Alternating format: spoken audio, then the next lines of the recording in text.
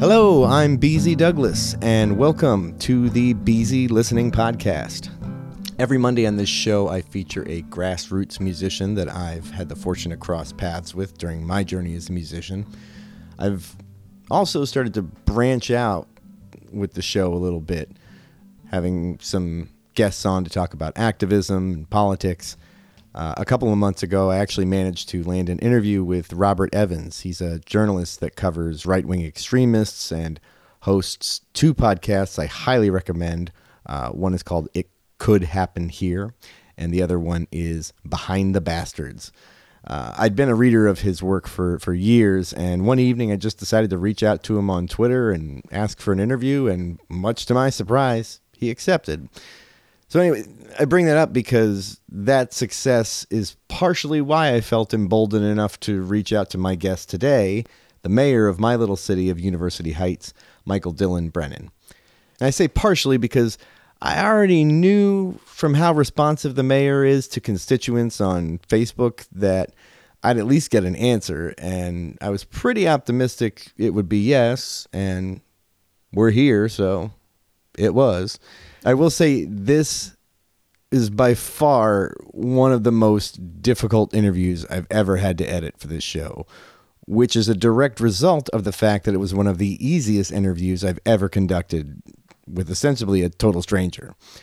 I did my best to whittle down our 5-hour conversation, but there was no way this wasn't going to be broken up into a two-parter. So today in part one, I chat with the mayor about his mother's work with the National Organization for Women, his early political experience in college, his work as a trial lawyer, how Trump's election inspired him to run for office, and how he came to decide on running for mayor. We also talk about the lawn incident. You'll find out. We do go off into a tangent or two about some national issues, but most of that will be in part 2, which is coming out next Thursday. And if you are new to the show, please go back and check out some of the incredible musicians I've had the privilege to interview. I took a break off of editing for Memorial Day weekend and instead released a mixtape episode. And that one features one song by each of the musicians I've had from the last dozen episodes or so. It's a pretty good way to survey who's been on the show, and they are all as much in need of new fans as your ears are in need of their music. I promise. You will love it. Anyway, I just want to say hello to any of my neighbors who are coming in to check out the show. Maybe I'll see you around our city Facebook group or pages. Not next door, because I hate next door. But anyone who's new here, if you like the show, we can always use a good rating on iTunes, a like on the Facebook page, a subscribe. Maybe you swing by bzdoug.com, the website, poke around, enjoy it, whatever. Any little bit helps. We're a small show. I say we. It's me and my wife, Deb, who you'll also hear on this podcast. She's always my studio audience. I think that is about it. As always, thank you so much for listening, and now, on with the show.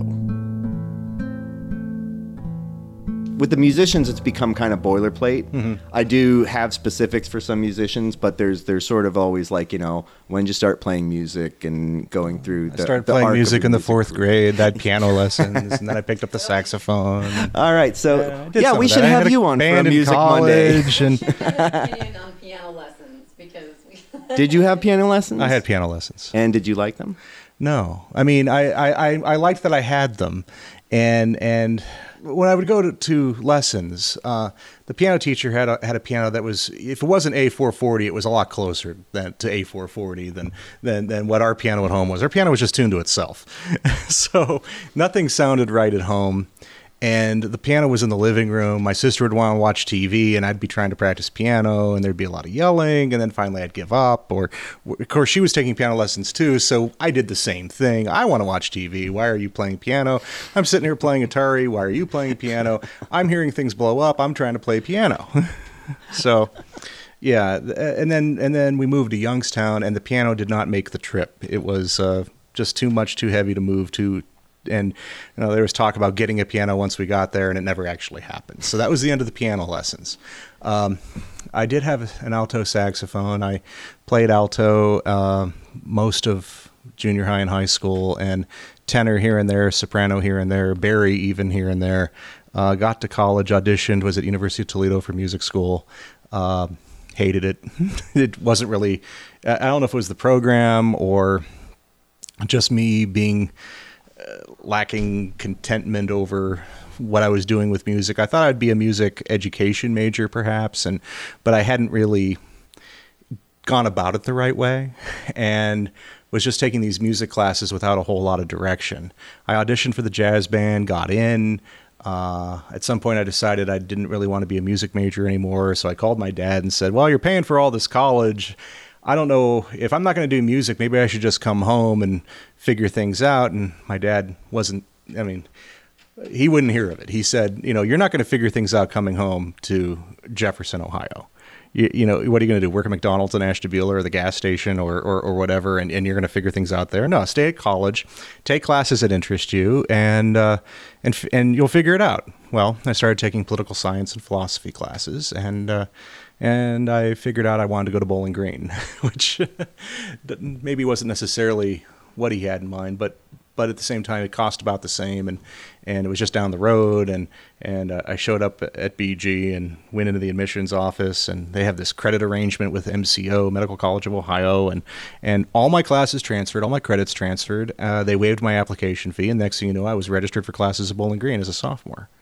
And there was really nothing to it. It was that painless. Yeah, we're in Youngstown, by the way. South side. I'm from Liberty. Okay. I went to high school in Liberty. Okay, so you're on the north side. Yeah.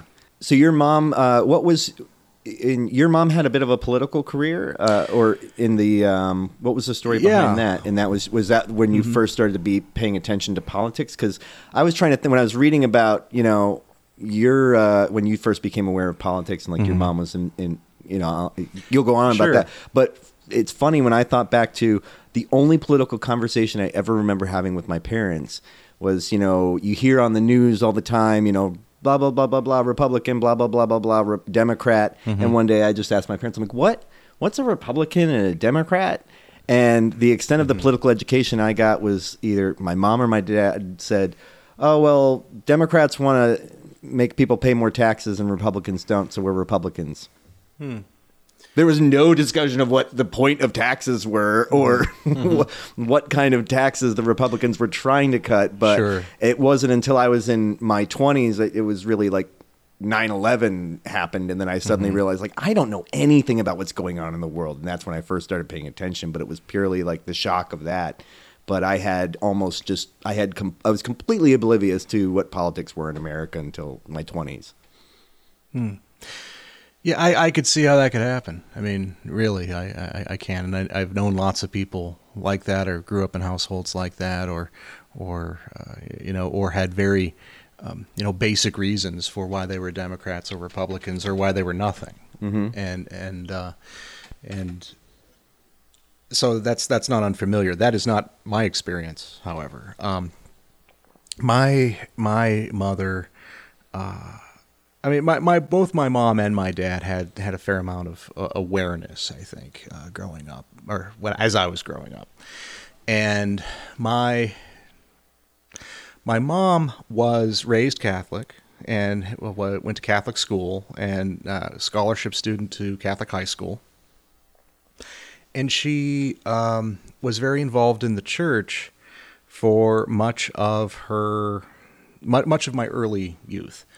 But right around the time I was in maybe the fourth grade or so, third or fourth grade, my mom went from being the president of the Altar Rosary Society, this support group in the Catholic Church, to starting a NOW chapter in Ashtabula County. NOW? National Organization for Women. So, they were very much about the ERA, about equal rights, about equal pay, about abortion rights, and a lot of that didn't jive very well with being Catholic. My mom's best friend from the church happened to be president of the Right to Life chapter in town, and here she is, the president now of the local chapter of NOW, which was there to basically argue the opposite. So part of why part of what moved my mom to Youngstown was following advocacy, and there was a suggestion that my mom would be helpful in starting a new Now chapter in Mahoning County, and Mahoning County, Youngstown had lost theirs, so my mom moved to Youngstown, got a job there. And then moved to basically restart that down there. She'd been successful in Ashtabula, so now she was moving up, if you will, to Youngstown. What was her? Sorry if I missed this specific. What was her entry point into politics and activism? What sort of like set her off on that path? Well, I think she was always a bit of a free thinker and a nonconformist. Famously, though she was at the top of her class in high school, she was barred from National Honor Society because she wore makeup to school. Things like that. Scandalous. Yeah, I know. The nuns just did not approve. So your mom was organizing for Now, and how much were you aware of what she was doing at the time? Well, I was aware of it a lot in the sense that they were always... I meant to say, was she bringing you into it?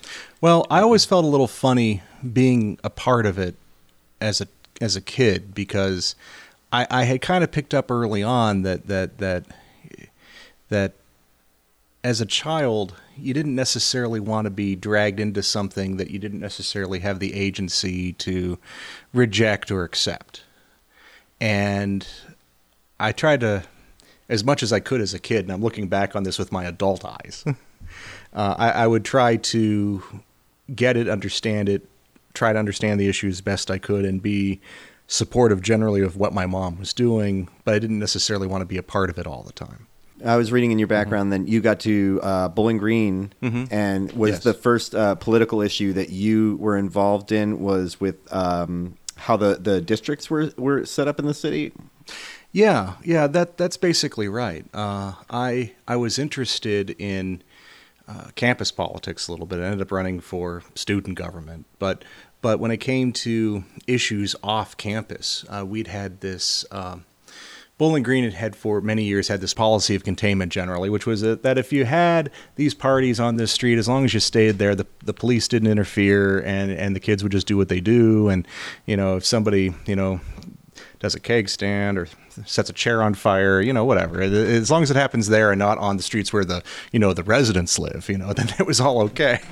Until one day, Police Chief Galen Ash, I'll never forget his name. That's such a name for a police chief. Galen Ash got a wild hair to raid the parties, and they arrested over 100 students that night for public intoxication, underage consumption, just a whole litany of things, and it caught our attention. Now, I never went to those parties. It was not really my college experience to go to a bunch of off-campus parties, or I didn't drink much as an undergrad. It wasn't really my thing, but the idea of people's civil rights being violated was my thing, and the idea that you would just arrest a bunch of people for having a good time was my thing, and it caught our attention.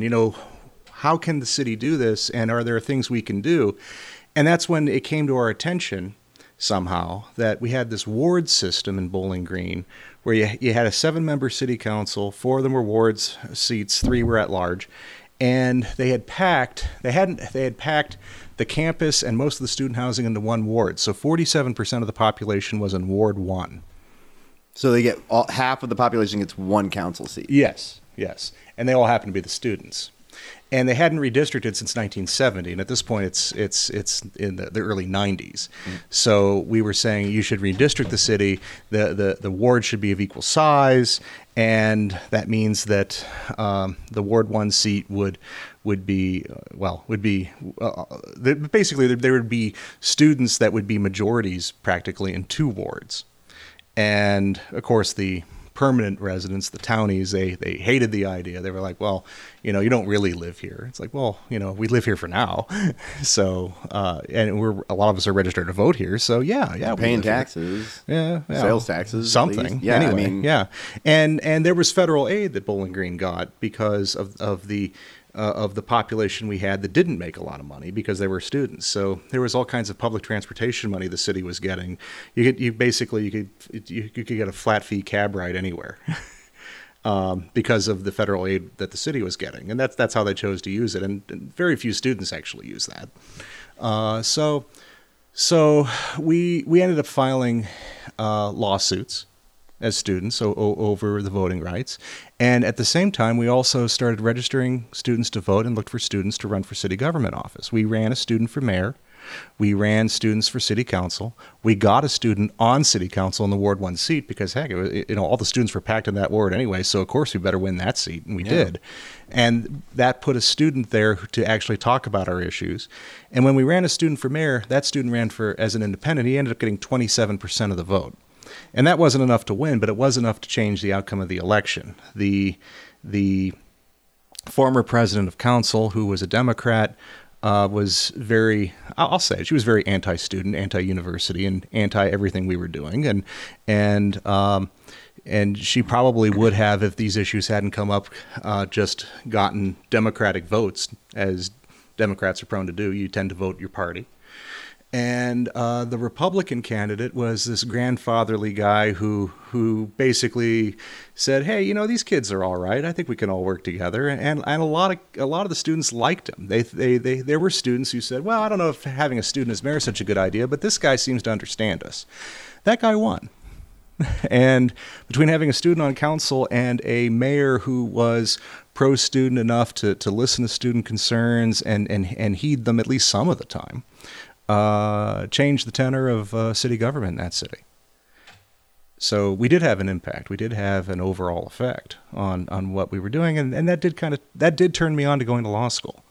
And I thought, if I go to law school, I'll better be able to advocate for these kinds of causes. I'll better be able to make the kind of difference, because when you're a lawyer, you can actually file the suits. Now, the reality is by the time I was done taking out student loans and so on, I wasn't joining a public interest firm. I needed to make some money. So I ended up practicing law, doing what you needed to do to try to make a buck. So you went into private practice for law. What was your specialty? What was your area of focus? Well, my area of focus overall was litigation. I liked trial work. I liked being in court, and it was civil litigation primarily. The subject matter would change from time to time over the years. I was in a practice for a while where we did insurance defense, and I was in a practice where we did insurance bad faith defense, and then I was in a practice where we were doing plaintiff side medical malpractice and serious significant torts and wrongful death cases. And did some good and important work there. I mean, the insurance defense work is necessary work. It's important work. If you're an insured, you certainly want to have a counsel appointed through your insurance policy. But the life-changing stuff, the stuff where you're really on the side of the angels, is really the plaintiff's work. When you're advocating for somebody who's injured in some way, whether it's they're injured in an accident, they're injured because of a product that caused an injury, they're injured because somebody took advantage of them in a consumer setting, any of those things. And I eventually found my way to employment law, and again plaintiff's side, because I became really in tune with the idea of defending people who were victims of discrimination, women who had been victims of sexual harassment, or who had been passed over for promotions and been subject to clear discriminatory conduct, things that we could prove. And there's so many subtle things that can't easily be proven and aren't really actionable, which is really too bad. But the ones that are actionable, that you are able to establish, that's some important work right there. And you want trial lawyers to be there to bring those claims and to bring an end to that kind of nonsense in the workplace. I think one of the most important cases, for me, one of the most important cases I handled once I was on my own was one involving a woman who had worked for a major, just say a major cellular phone company. Won't say which one. But she had been on the commercial business side. You know, they had clients who were sports teams, major manufacturing entities, where she would be the sales rep that goes into the corporate headquarters and outfits the phones for everybody who works for that company. And she ended up with a boss who didn't like the idea of women in the workplace, would make comments about how women should be like his mother, they should stay at home and take care of the kids. And somehow, this was about 5 years ago.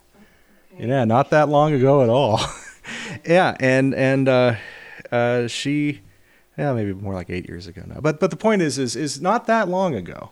Not that long ago. And we were able to document how all the women on the sales team, he was shuffling around the accounts. So the best accounts were going to the men, the struggling accounts were going to the women. And then once women had the struggling accounts, he would put them on performance improvement plans saying, you're not making your sales. You're not making your numbers. And if you don't make your numbers, we're going to fire you. And then the performance improvement plan would run its course. And at the end of the 90 days or whatever the period was, he'd fire them and say they weren't performing. And once they did it to my client, she said, I'll see you in court. And we did. We saw them in court, and they ended up paying a six-figure settlement to my client, as they should have, because that was nonsense that was going on. She tried to alert people within the company. They weren't doing anything about it. We had them dead to rights. We had all the paperwork. We were in federal court. We were at the case management conference. The judge took one look at it and said, you got to settle this case right now. And said that to the defendants, their high-powered attorneys against just me, and their and all of the might and capital and will that was behind this huge corporation that could have run her over if the courts hadn't been there to stop it. I didn't know that was a judge's prerogative to say you need to settle. I thought that was something that would come from the other side, like, okay, we see that you've got a pretty strong case and we want to settle, and then that's on you to decide that. Well, they would have defended it and taken every dollar that was needed to defend it from their client. And, they could have outspent us. And I think the judge sensed that. And, that's why these federal judicial appointments are so important. And I'm kind of glad that we're there. I'm able to say that because, the worst thing, the most lasting thing that's going to happen when this Trump administration is over, the most lasting damage is going to be to the American judiciary, because there are some wholly unqualified people who have been appointed to the federal bench, people who've never even tried a case, people who are just simply ideologues who are there to promote a certain agenda. Yeah. That's going to be the lasting legacy of Trump, is that we have all these appointees. And there was a glut of seats to be filled because the Republicans had blocked so many seats in the last years from Obama getting to fill those appointments. And, the most obvious one is the Supreme Court seat. But there were a lot of lower seats in the circuits and in the district courts that were also vacant. It's something that the Republicans figured out a long time ago. And that they're a lot smarter about than Democrats are, which is that it really does come down to the judiciary. And that's why you see here in Ohio a heartbeat bill passed, because even though we have seen it go 0-4 in attempts at other states at other points, they know that as they get more and more conservative appointees on the bench, sooner or later it'll stick. Sooner or later, that challenge will make it. They will have the right people there to hear the case, to go ahead and overturn Roe. And that is, I hate to think of what the country will look like after that. And I don't even think that they've really thought through what it will look like, in the sense of, if you really throw abortion rights back to the states, now you've made every state election about abortion. And is that a good thing? And I would say objectively it isn't. And you don't really want the patchwork of states that allow abortion versus states that don't. But you don't want, there are so many issues that are important in state elections besides that. And that's not to take anything away from abortion rights. It's a huge issue. It's a very important issue. It's so important it can push every other issue aside, which is exactly my point.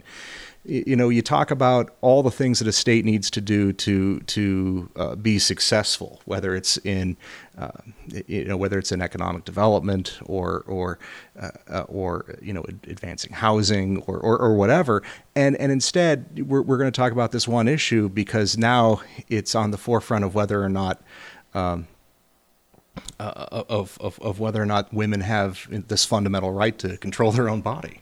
That's always about every election, but guns and abortion. There's nothing else. There's nothing else happening. It's just, but guns and abortion, though. And what do you think there? Yeah, and there's this very strange symmetry between the two issues that isn't necessarily readily apparent. But you always hear the gun rights advocates talk about how, well, if you outlaw guns, then you're just making criminals out of people who are otherwise law-abiding citizens. Well, they never apply that argument to abortion. They don't. I mean, because if you outlaw abortion, women will still have abortions. It's just that the doctors that perform them and the women that have them will be criminals now. You're now criminalizing this act, which is otherwise legal. Now they're no longer law-abiding either. So That's which is what kills me about it when people think they're saving babies and they're you don't change what people are going to do. It doesn't change anything. It just makes it more dangerous. I think one of the things I find also disheartening and disappointing through all this is if you believe truly that life begins at conception, which I think is, life is a continuous cycle. But if I grant you that, then if you think that, then fine. You're welcome to not have an abortion yourself ever. You can decide, well, this is what happened. I'm pregnant now. I'm going to change my life around, even though I didn't plan this, and I'm going to have this baby. Well, that's great. That was your choice. That was the thing that was right for you. And I would never tell you were wrong for doing that. But I would also never want to tell somebody that they were wrong for saying this isn't, the right time for me. And maybe, if you're going to be philosophical and say, well, then that person never really got the chance to exist, maybe some other person got a chance to exist after that because of the choice you made earlier. And, we want every child to be wanted. We do. And when we talk about, why don't they just, take it to term and give it up for adoption? Why do we need to tell other people how to live their lives on something so personal? The pro-choice side isn't making anybody have an abortion, whereas the pro-life side is barring people from having them. And I think there is a difference. And the difference is obviously one side is telling people how they must live, and the other side is saying live as you choose. We've just gone down a whole issue rabbit hole, and I have all sorts of issues on here. This is great. I don't think I brought up abortion because you brought up my mother, and the National Organization for Women, and something that she did, back in the 80s. So what led you to decide to run for mayor, and was running for office something that had been something you'd been considering prior to that? Okay. Well, in 2016, I sat up all night and watched the election returns, and was, on one hand, I was horrified, but on the other hand, it also confirmed what I really suspected. I thought Trump would win, and I didn't like talking about that. I didn't want to tell people that. I didn't want it to be some kind of self-fulfilling prophecy, where you say you're a Democrat, you say you voted for Hillary Clinton, but really you're just like some Bernie bro who really was trying to undermine her because you were really pulling for Trump. I was never pulling for Trump, but I thought he was going to pull it off, and he did. Right about I want to say 10 o'clock on election night, when things were you just started seeing the pundits being like, what? This state was going in that. Right when it started taking that turn, when you started seeing things going downhill, Dominic, my oldest, comes stomping down the stairs, crying, and saying, I had a terrible nightmare. That has never happened. Had never happened before. I don't know if it's happened since. He had done things where I can't get to sleep because I'm thinking about something scary I saw or whatever. He'd never woken up out of a dead sleep, crying, having a nightmare. No, and never since. It was crazy. It was a really bizarre thing that happened. Truly, there was a disturbance in the force. Yeah. It was in the air. I don't know. Yeah, no, it was a difficult night, for a lot of people, and And I think, I'm a middle-aged white male, right? And I'm straight, and I'm not, I'm not disadvantaged in any significant way. So I could be selfish and say, well, I know I'm going to be fine. But the thing is people who I care about, people whose causes I care about, I knew they weren't going to be fine. I knew that they were in a lot of trouble, and I knew that they were going to be in a lot of trouble in the kind of country with the kind of policies that Trump was going to be leading, and that's proven to be so. And that is, that's not the country we should want to live in. And it's, we're coarser as a people under his leadership. We have a tone in this country right now where that comes from the top, where suddenly it's okay to act out a certain way, to say certain things. I mean, it's almost you hear this, it's like, oh, finally I can say what I actually think, and then some horrible, hateful thing comes out of somebody. Now, in a way, it's good to be able to have those people identify themselves but what we really need in leadership are people that make us aspire to be better people, not people who have us wallow in the worst of what we are. And that's what we're doing right now, is we are wallowing. We are wallowing in the basest of things that we think and feel. I mean, we're just grunting through this. And there's nothing about Donald Trump that I would challenge any supporter of Donald Trump to say, how does he make you a better person? How does he inspire you to be better than who you've been? And I don't think there's an answer to that. I'd be curious to hear it. So 2016, this connects to you running for office. It does. In 2016, I sat up all night and I thought about what I could be doing differently. I thought about my own life. I thought about a lot of things, and that was one of them. And I thought about how, at one time I was really politically engaged, but I had let life and career and trying to make ends meet and that's not to say I didn't do some good work as an attorney, not at all, but that there was something more I should be doing, and there were some things I was doing in the community. I was on the board of Future Heights. I was involved in a couple other nonprofits. It wasn't like I wasn't doing something to serve the overall community, but I felt like it wasn't enough, and I felt like I needed to find something more to counteract what we were seeing nationally. And I began thinking about running for office. I wasn't sure what form that would take. And I wasn't sure if it was that I would run or if I would just help somebody else run. But I knew I needed to do something more than what I was doing. And that here I was, 20 years an attorney, and this is what the country looked like. And, shouldn't I be doing something more to change it? So, Barack Obama in his farewell address talked about if you're disappointed in your elected officials, grab a clipboard, lace up your shoes, get some signatures, and run for office yourself. And I felt like he was talking right to me. I said, yes, that's exactly what I should be doing. I should be grabbing a clipboard and doing something and getting out there and talking to people. And what made you zero in on the office of the mayor as your entry point? Well, that's kind of funny. That wasn't my original thought. My original thought was that I would run for city council. I had looked at our city council. I'd been to city council meetings. I had served on the citizens committee for the park. I knew just about everybody on council. I knew the mayor.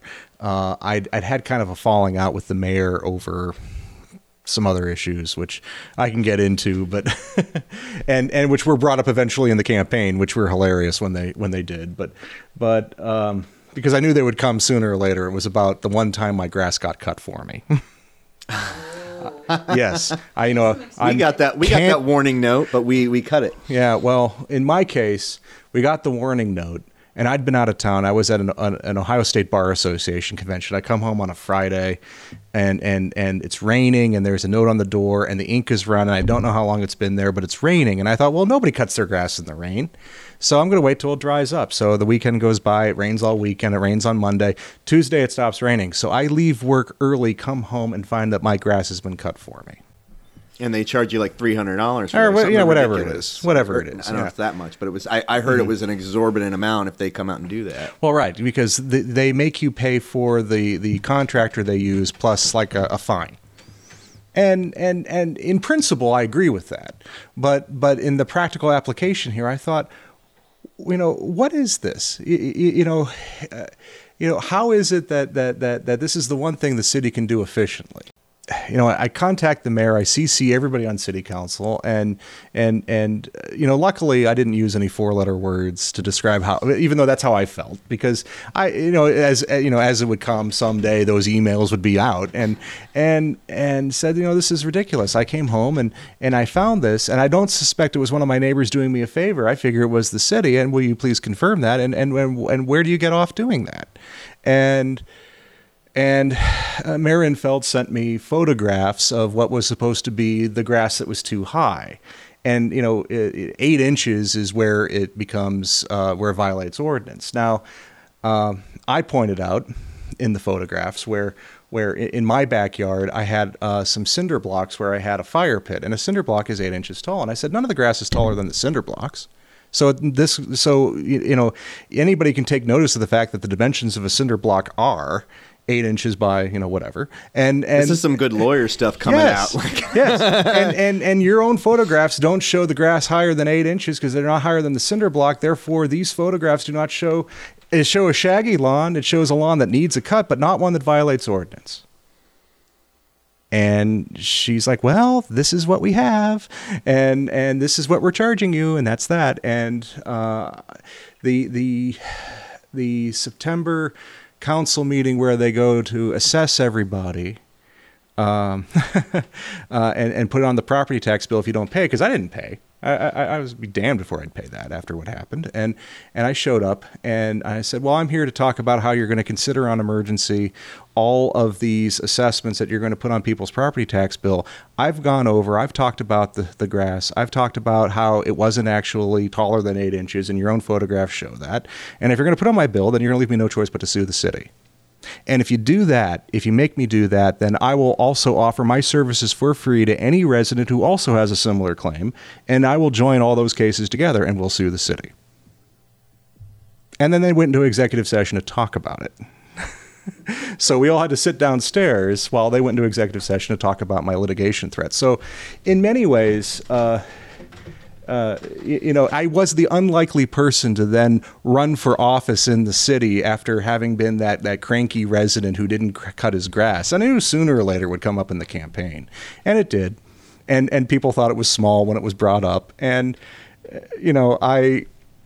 I diffused it as I did. The political debate at John Carroll when it came up, my response is there as far as what I said. So I feel as if, well,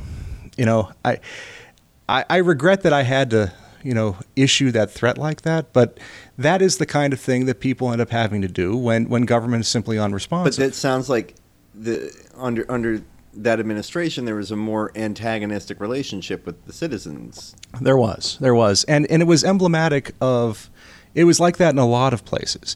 I mean, you have Orthodox, we have a big Orthodox community here in our city.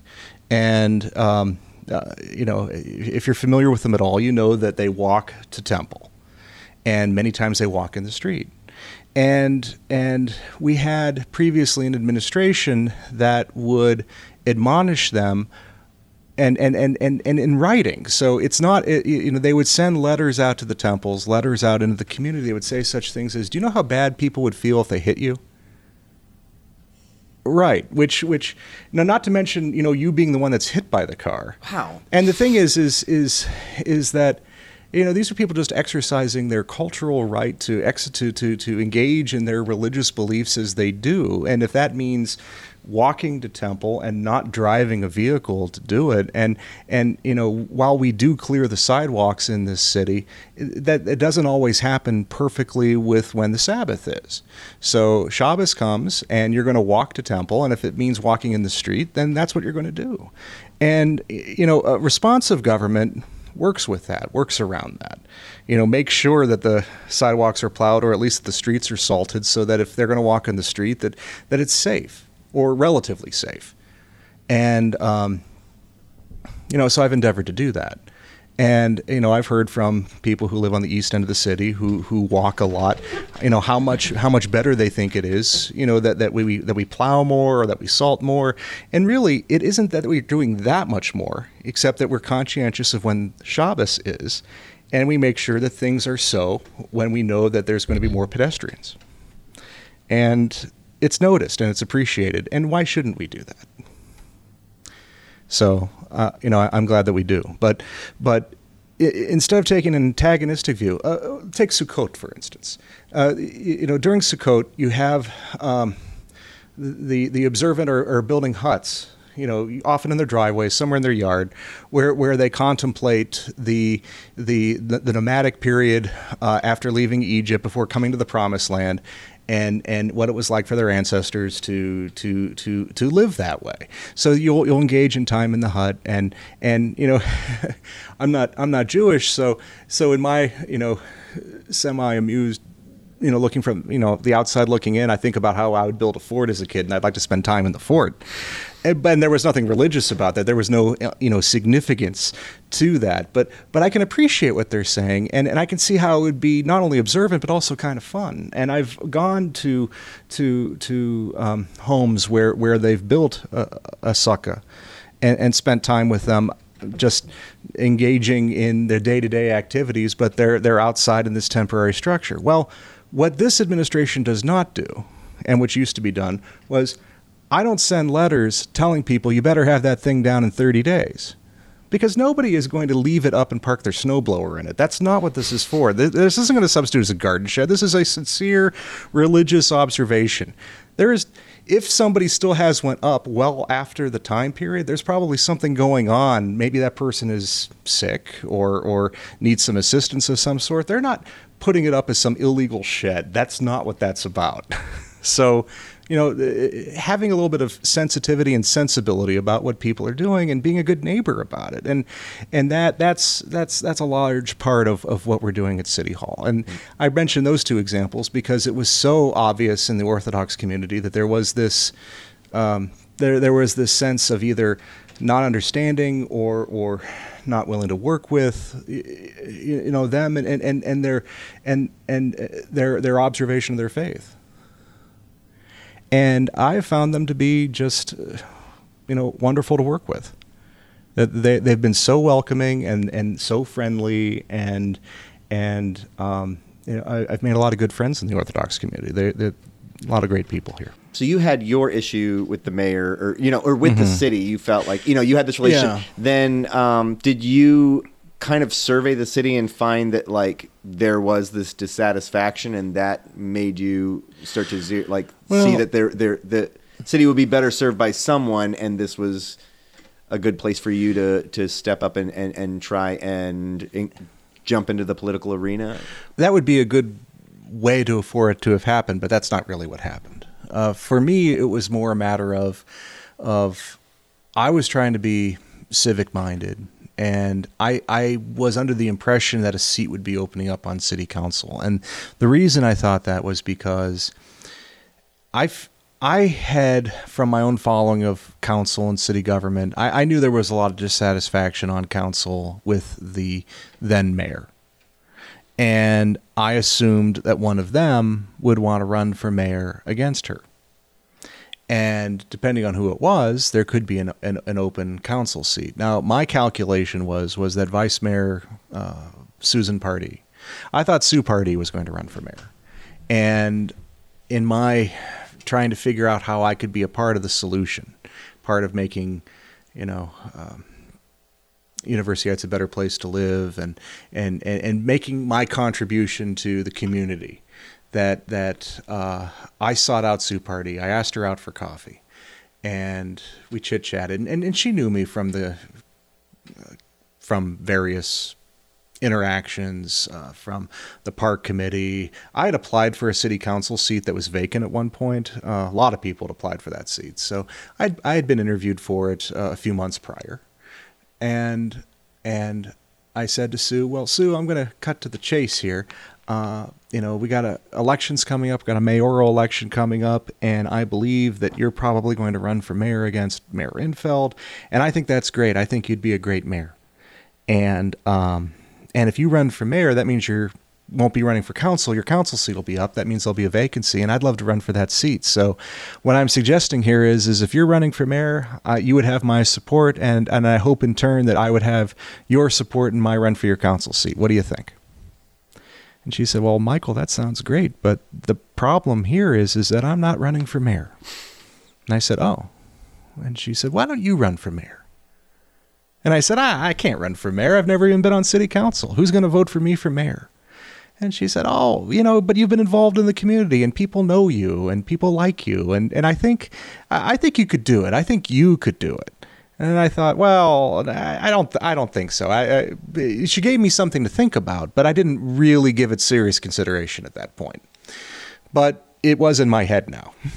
And I thought, well, I could do that. I thought it took a lot of nerve to just go out into the community and say, yeah, I've never run for office before, but I'm going to run for the top job. What do you think? That's what I was curious about is what that gets out there a lot, like that sort of like get out there, run for office, and let's take our government back. We need more people. But I always wonder, like, what are the real prerequisites to that? I feel like a lot of people think about that, like, oh, I can't run for office because I'm not a lawyer, much less, or even if you're not a lawyer, like, oh, I need to, like, what do you feel like are the right prerequisites for someone getting into office, or are there none other than you're civically engaged? Well, civically engaged is a lot of it, being positive and being, oriented and being empathetic, I think those are things that are important, and having, being open to good ideas and having some good ideas of your own, but not to the exclusion of other good ideas. I think that's important.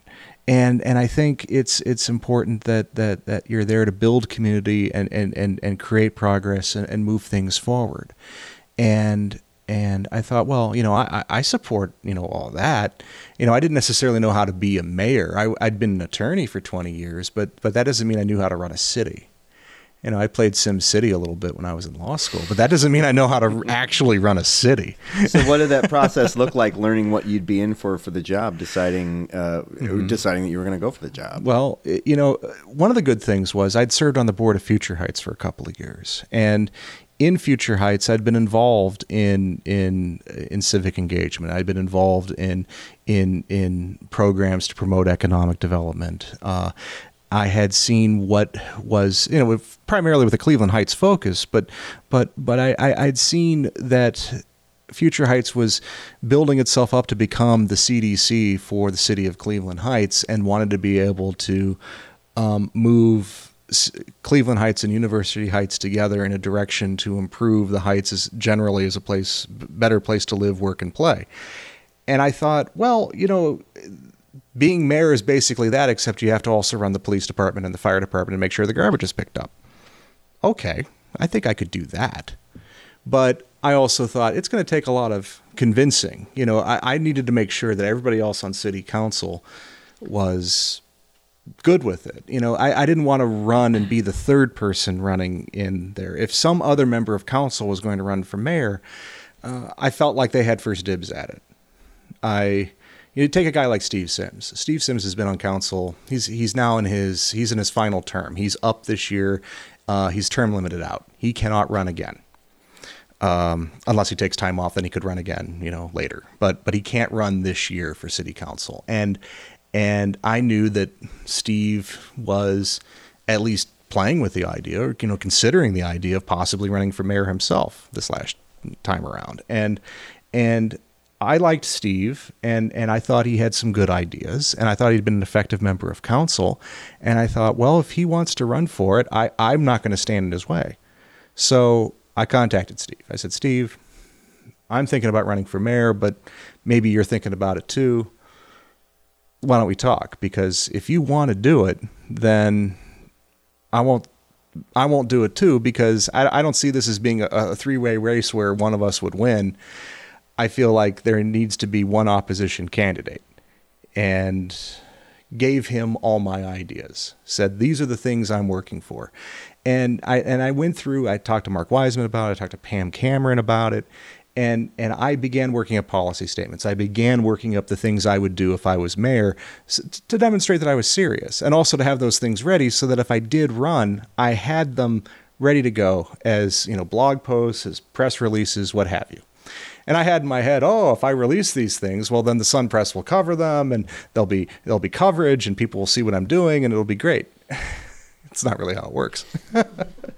but I had this grand plan that I needed to knock on all these doors, and I would need to be in the Memorial Day parade, and so I need to declare some, at the absolute latest, in early May, so that I can get my parade application in, so I can be in the parade as a candidate. And, May came and went. The Memorial Day parade came and went. And I ended up marching in the Memorial Day parade with Future Heights, passing out Heights observers. I wasn't a candidate at this point. And like Pam Cameron sees me, she goes, "What are you doing here?" I'm like, "Well, I'm just marching with Future Heights like I always do." And she's like, "Well, aren't you like a candidate or something?" I go, "Well, I don't know if I'm anything at this point. I'm still talking with Steve." And I wanted to give Steve all the time he needed. And eventually he said, "Well, Michael, if you really want to do it, you should do it." And I said, okay. And that was right before the 4th of July weekend in 2017. And we didn't have primaries. It's a nonpartisan seat. Everybody just has to file 120 days before the election, and whoever's on the ballot, whoever finishes first, they win. And the filing deadline was August 9th, my birthday. What? Yeah. That's my birthday. Oh, is it? Yeah. Oh, that's fantastic. All right. Leo. Yay, Leos. Yeah. So. Anyway. Yeah. So I didn't announce that I was running until July 6th. So I'm already off my plans. I'm already off the calendar. Now, at this point, did the mayor know you were kind of out there as a potential challenger? I think she might have, but I don't think she took me seriously. Yeah. And why should she? Because, I was some crank. She'd been in office for how long at that point? Well, this was her second. She was finishing up her second term, and I was some crank who couldn't mow his grass. So why was she worried about me? Yeah, I mean, I that's why, that there's this old saying in politics, there's only two ways to run: scared or unopposed. And that's why they say that, because my challenge shouldn't, why would she take my challenge seriously? I had never run for city council. I'd never been on city council. I had sought an appointment to city council, which I was passed over for. I had basically been persona non grata ever since the grass incident. So why would she worry about my challenge? Now, did she bring the grass thing up in like any opposition speeches about you? Yeah. And she's just like, "You're gonna vote for this guy? Yeah. How's he gonna take care of the city when he can't take care of his lawn?" Did you get any I'm trying to think what would be like your bad nickname as a grass. Yeah. Well, right. Bad grass Brennan, bad lawn Brennan. Yes. It came up. We had two debates. We had a debate that was in Cleveland Heights, where they had the League of Women Voters had this debate where the candidates for University Heights mayor, candidates for city council in University Heights, candidates for council in Cleveland Heights, and the judicial candidates for Cleveland Heights Municipal Court all had debates all in one evening. So our debate was maybe 20 minutes long, and there's video of it, but she did not bring it up there. We had our debate. I think I was a little excited, but I got out my speaking points. I brought up the things I wanted to bring up. There was one answer that, in hindsight, I wish I'd thought about a little differently, because it was something I hadn't really contemplated, and I didn't answer. I would have answered it differently if I'd had time to think about it. But it wasn't embarrassing. It was an answer I could still stand by. So I felt pretty good about that debate. We then had a second debate at John Carroll, sponsored by co-sponsored by the club, both the Democrat and Republican clubs here in University Heights. And that debate was an hour, maybe an hour and a half long. We covered a lot of things, and we were at the last question when she brought it up. She brought up me not taking care of my lawn and having to have my grass cut, but 2, that I refused to pay for it, and therefore, I think suggesting I was grifting somehow, that I'd cost the taxpayers money because I didn't pay for my grass to be cut. Did she bring up that you were threatening to sue? No, she didn't bring up that part. Oh, okay. Yeah, and if you were going to deploy that could have been probably deployed a lot more. She could have been a lot more nasty about it or cutting about it than she was. But it was kind of it felt like kind of a scold. It's hard for me to say now, but there is video. Well, I mean, just from here, it sounds very grasping. Yeah. To throw that in at the end is, I mean, where you're supposed to like close your argument, and that's, I don't know. Yeah, and it was something where I didn't have an immediate reply because the way the debate was set up, the next question was up.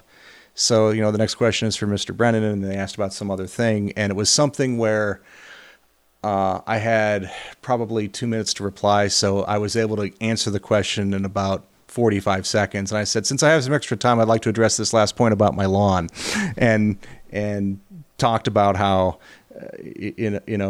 Mayor, we've been over this before. We have all the emails that go over it. The grass was high, but it wasn't illegally high. It was not higher than ordinance requires. And it rained all weekend and et cetera. But, when I think about all the things that didn't get done in this city, when I think about how it took, how it took 18 months to tear down a house on Tullamore that had been, declared a public nuisance, and when I think about economic development, what you haven't done at University Square, and I brought up all these things, I said, but my lawn, boy, you were right on that. Whoa. That was one thing that you could do. That's some good debate jujitsu right there. Yeah. And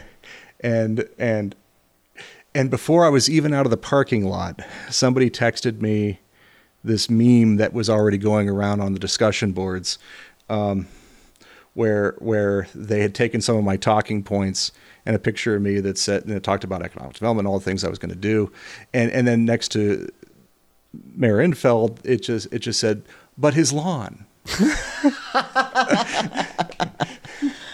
Yeah, and you could have thrown in something. The grass is too damn high. Yeah.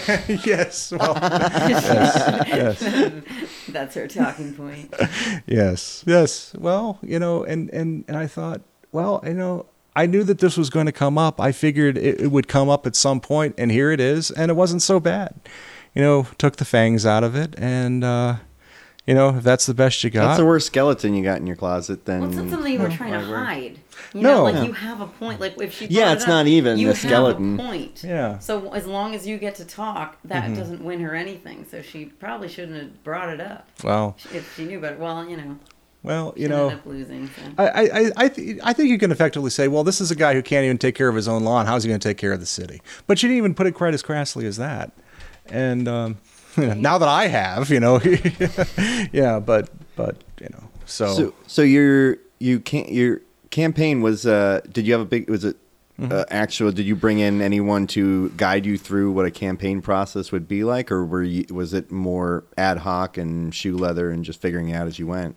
It was more the latter. The Democratic Party does have what they call the Main Street Initiative, where they have kind of workshops where you can go and learn your elevator pitch and figure out what your talking points are going to be and how to identify who your voters are, how to look at a voter registration list and figure out what doors you should knock on and what you should do when you knock on a door and how you should follow up after that. So I went to the workshop that talks about those things. But a lot of it was also just based upon work on other campaigns I had done over the years. I'd worked, well, let's see. I mean, as a small child, my mom had worked on Dennis Eckert's campaign. He used to be in Menor, and he was in Congress. It was a very long time ago now, it seems, but you know, I'd put labels on envelopes as an 8-year-old, and then later, when I was in college, when Eric Fingerhut ran for Congress, I got involved in his campaign out in Ashtabula County, and at the time, there were 3 of us working in that campaign office. It was me, and it was this young woman. Well, you know, she's just a couple years younger than me, so you know, I guess none of us are that young anymore. But Heather Callahan was her name, and she was somebody I'd known since high school, and she was involved. And the person that was running the office was Bob Triozzi, who we all know now, and you know, has ran for mayor of Cleveland, was city law director, was county law director until recently, and Bob's a great guy, you know, and that's how I first met Bob Triozzi, was working back in 1992 in a small campaign office on Bridge Street in Ashtabula. And there were things I learned about campaigning there. There were things I learned about campaigning when I was at Bowling Green, when we ran a mayor and a student for city council, and you know, things that we did there. So there were things I'd picked up over the years, and I'd done lit drop for Bob Triozzi when he ran for mayor, and I'd done some stuff for Tony Kuda when he ran for state rep, and I did some stuff for I did election protection for Obama both times, and you know, took off from work to do those sorts of things. But, you know, I understood, you know, the principles of getting out the vote, identifying your voters. But I spent a lot of time with the Excel spreadsheet from the Board of Elections of who the voters are, who actually votes in municipal elections, and then made some calculated guesses about who was in the city when the last time we had a contested mayoral election. And there's enough turnover in a city like University Heights that a good third of the people who had voted in the last contested mayoral election had either moved away or died. And that there were a whole bunch of new voters you don't even know about. I mean, right. Like us, for example, we weren't in the rolls anywhere. We wouldn't have shown up in your data. Sure. And there were a whole lot of people who had never had the opportunity to vote in a contested mayoral election, so you had no idea whether they would come out to vote in that election or not. So I had them kind of in one basket. I definitely focused on the people that always would routinely come out and vote in every municipal election. Of course, you want to reach out to them. You want to knock on their door. You want to give them your pitch and tell them what you stand for and what you're running on and what your issues are, and see if you share any.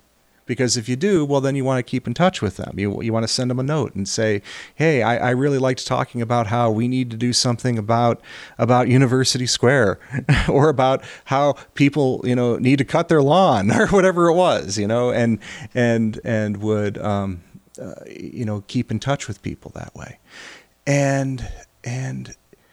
And then with that, we also were racing against time because I didn't declare until July 6th, and the election was in November. And, you know, you want to go door to door every street that you can, but I'd already lost half the summer. So we made a video. We made a video, 2-minute video that kind of went over, you know, the issues that I thought were most important, and we put it up on Facebook. And I'd used Facebook to advertise my law practice, so I understood how that worked, and I knew that the Facebook algorithms, you know, preferred a video over just still pictures, and you know, I selected a radius of 1.5 miles from City Hall and put it in everybody's feed. And it hit a point where when I was going door to door, people would say, hey, I saw your video. I just have one question. It's great to put a face to the name. What do you think about this? And that expedited the door-to-door stuff. When I first started going door to door, I'd knock on the door, and sometimes I'd be there for half an hour. And at the end of it, they'd be like, yeah, I don't think you really have what it takes. And it would be so disheartening. But you still just carried on. You still just did what you had to do to, and if somebody said they didn't like what you said, well, then you could just check them off and say, well, maybe I don't knock on that door again, or I only do if I really have a lot of extra time at some point. And of course you don't. Mm-hmm. There's some people who will do the door to door and they say, well, you know, I'll knock on every door because, you know, maybe they'll register to vote. No, you got to be more sensible than that. There's 13,000 people that live in this city, and there's over 4,000 doors to knock on. Mm-hmm. And if you knock on every door, and there's just no time, you can't do that. But the other thing we did was we got a lot of volunteers together. We got good at preparing door hangers. And on a Sunday, if I got 20 people, we could target every door that we wanted to get a door hanger on and get them all done in one day. That was one of the things I noticed, is that you had a lot of people supporting you when we were, like, even when I went out to vote, we went there and the former mayor, she was there, and she was there herself, like, handing me something, like, out there, but you weren't there, but there was, like, a barrage of people that were in support of you. That after she walked up to me and gave me a flyer, and then she walked away, and then there was about, I don't know, 10 or 12 people that were that are out there that wanted to talk to me about you, and just like that said something about how many people you had that were in support of you. And I was going there to vote for you already anyway, because we saw your video. Well, that's great. But it really is. I mean, these campaigns, it's really about bringing people together. It's about it's about generating excitement, and people like the idea of change, and they like the idea of moving forward, and they liked the positive message. I didn't. Yeah, I know you had a lot of critiques about the mayor. When I first met you at the block party around the corner around Halloween, you had some criticism of the mayor. Other people around you, though, were more critical of the mayor. But in like your official literature, and as I was preparing for this interview and kind of going back through your campaign stuff, I didn't see a lot of things where you were hammering on her. You were putting forth a positive, like what we were talking about. We hope the Democrats will be doing in 2020 is like everyone knows what's bad about Trump. You can't just talk about that. You have to advance something positive that people will vote for.